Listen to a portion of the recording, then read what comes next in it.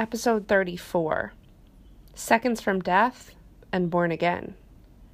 Day 91. The television fell from the wall, piercing the midnight silence as it shattered into a million little pieces. Dishes crashed. The entire 3-story adobe house in which I'd rented a room shook violently. I tried to get out of bed, but it was impossible to stay on my feet in the pitching room. I crawled to the floor and made my way on hands and knees to a spot between 2 supporting pillars in the middle of the room. I was on the 2nd floor. Getting down the spiral staircase was impossible due to the rolling floor. I was trapped inside. The shaking got worse, and I heard cracks ripping through the concrete walls upstairs. Loud as a freight train, the earthquake picked up speed. At the epicenter, just under 30 miles away, clashing tectonic plates ramped up to a magnitude 8.1. The house was old, and the notion that building codes or structural inspections applied in this tiny Mexican fishing village was laughable. The power grid went out, and the midnight darkness fell entirely into pitch blackness. The awful noise of everything breaking continued. At first, I was only a little scared. I had been through earthquakes before and was certain it would stop after a few seconds. It didn't. The floor pitched so violently that I could not stay in one place.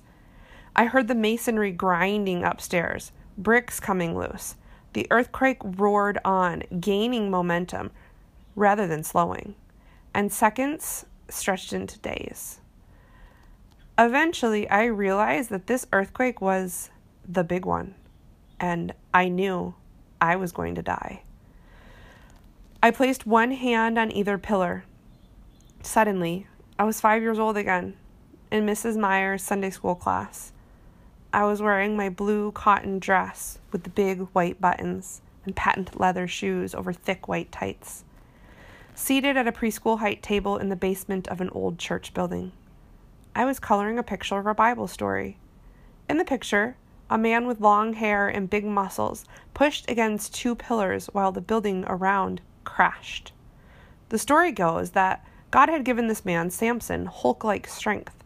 Samson used the strength to destroy members of the enemy tribe. The author worded the story like this. Then Samson reached out to the 2 central pillars that held up the building. He pushed against them, one with his right arm, the other with his left, saying, "Let me die with the Philistines." Samson pushed hard with all his might. The building crashed on the tyrants and all of its people. And there I stood, in the adobe home, one hand on either pillar, surrounded by a deafening noise, certain that these were the final seconds of my life. The 5-year-old within me had not a care in the world. She colored, contently, at peace. The scene played out like the climatic, slow-motion images from an action movie. Fire burns an entire city, skyscrapers collapse. In the middle of the apocalypse, there stands the hero, stoic and unmoving. In that moment, in complete acceptance of things I could not nor have ever been able to control, I was alive like never before. I am going to die, and that is really okay. It's been a wonderful ride. I lived a full life. I'm happy to move on now. Goodbye struggle. Goodbye pain. Goodbye control. I have never known such serenity. And just like that, it was over. I later discovered that the 3rd story was completely destroyed and that the entire building was moments from collapsing in on me. The morning brought several issues. First, I needed to call my mom ASAP. International news of an 8.1 earthquake with an epicenter just 30 miles from me would have certainly made its way back home. But there was no cell phone service in the fishing village. Second, we were under tsunami warning. Anyone in the village who had someplace else to go had already evacuated. Finally, there was no water in the village. The purification plant had been damaged. I remembered a place I had surfed with Diego maybe 20 miles away, with a high cliff to which you could drive. The cliff jutted out into the ocean and seemed like my best option for getting cell service, and it would provide higher ground for protection from the tsunami. The roads were filled with boulders and nearly impassable, but staying in the village wasn't an option. Trying to navigate roads that largely had fallen into the sea took a couple of hours, but eventually I found the spot and I was able to get a text through to my petrified mother. With roads so dangerous and my rented home destroyed, I was completely stranded on the deserted cliff. The precipice overlooked a perfectly breaking right-hand point break with no one on it. Control? I couldn't care less. I had with me half a raw chicken on ice, purchased the previous day. It would go bad if I didn't cook and eat it soon. I had 5 gallons of water, a few tortillas, some leftover veggies, and a handful of fruits. I was completely unprepared for camping. There were no man-made structures, no houses, no restaurants, no nothing. I was on a deserted cliff at the edge of the sea. After a couple of hours on the cliff, I spotted 2 local fishermen coming in for the afternoon. I approached them to chat and offered to share my chicken with them. I was going to cook it on a stick over a fire, since I had no dishes. The men agreed to help me cook and said they could track down some kitchen gear.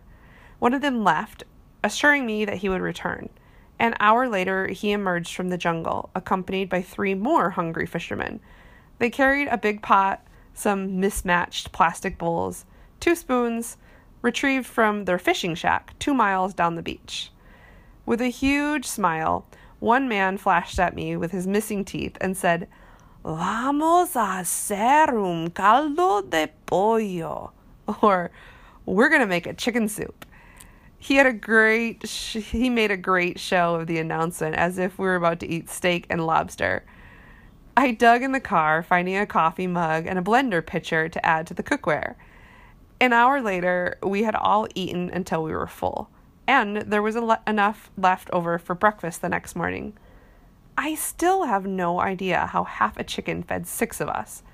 I was reminded of another Sunday school Bible story coloring page, on which Jesus, with the Pantene Pro V hair, Clorox white robe, and blue satin sash, holds a small basket containing 3 fishes and a crust of bread.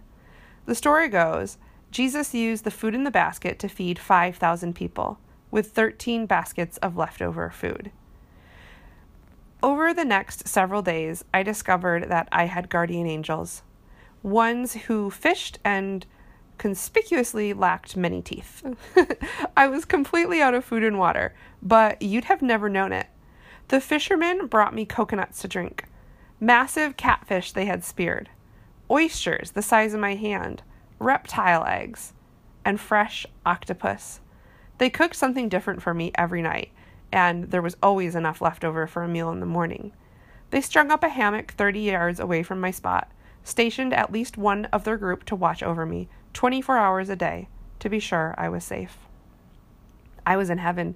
I was sure of it. I surfed every day, alone but for the turtles. The surfing was super fun. It was consistently head high and offered rides up to 100 yards. At night, I'd never seen so many stars. In much of Mexico, the mountains drop sharply into the sea, making for waves much faster and heavier than found on the more shallow, gently sloping coastlines. The geography meant I was literally surrounded by mountains and ocean. For hours each night, I saw lightning strikes over the mountains, but no rain ever interrupted my sleep. In the ocean air, under numberless skies, surfing twice a day, I did yoga on the cliff and napped in the shade for 10 days. So close to nature, eating only natural foods, waking with the sun, having only the light of a fire at night, being in the ocean for hours, and having absolutely no control over anything. I have never felt so connected to a power greater than myself. One day, running on the empty beach, I heard someone call, "Mela." my Mexican nickname. I stopped and turned, searching a full 360 degrees. There was no one, nothing for miles. But I heard what I heard. It wouldn't strike me until much later that I had undergone a time-tested awakening experience. Almost all spiritual traditions have a narrative in which the spiritual pilgrim journeys alone into the wilderness and there undergoes a profound spiritual encounter. I found something inside me had died, and something new was growing in its place. To paraphrase Mark Twain, I was no longer afraid to die because I was no longer afraid to live. Eventually, my body had to return to civilization. I was covered in mosquito bites and had grown leg hair like a wolf. Every tiny scratch on my body was festering, infected with what would turn out to be staph. My flesh was being eaten away by salt water, and sand fleas fed on my open wounds. I had been using a surfboard bag as a sleeping pad and a smaller board sock for a sleeping bag. The arrangement was less than ideal. I had been out of fresh water for days and drank only from coconuts.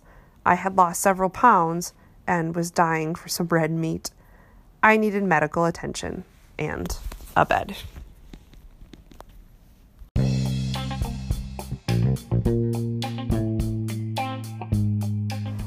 I hope you liked this episode.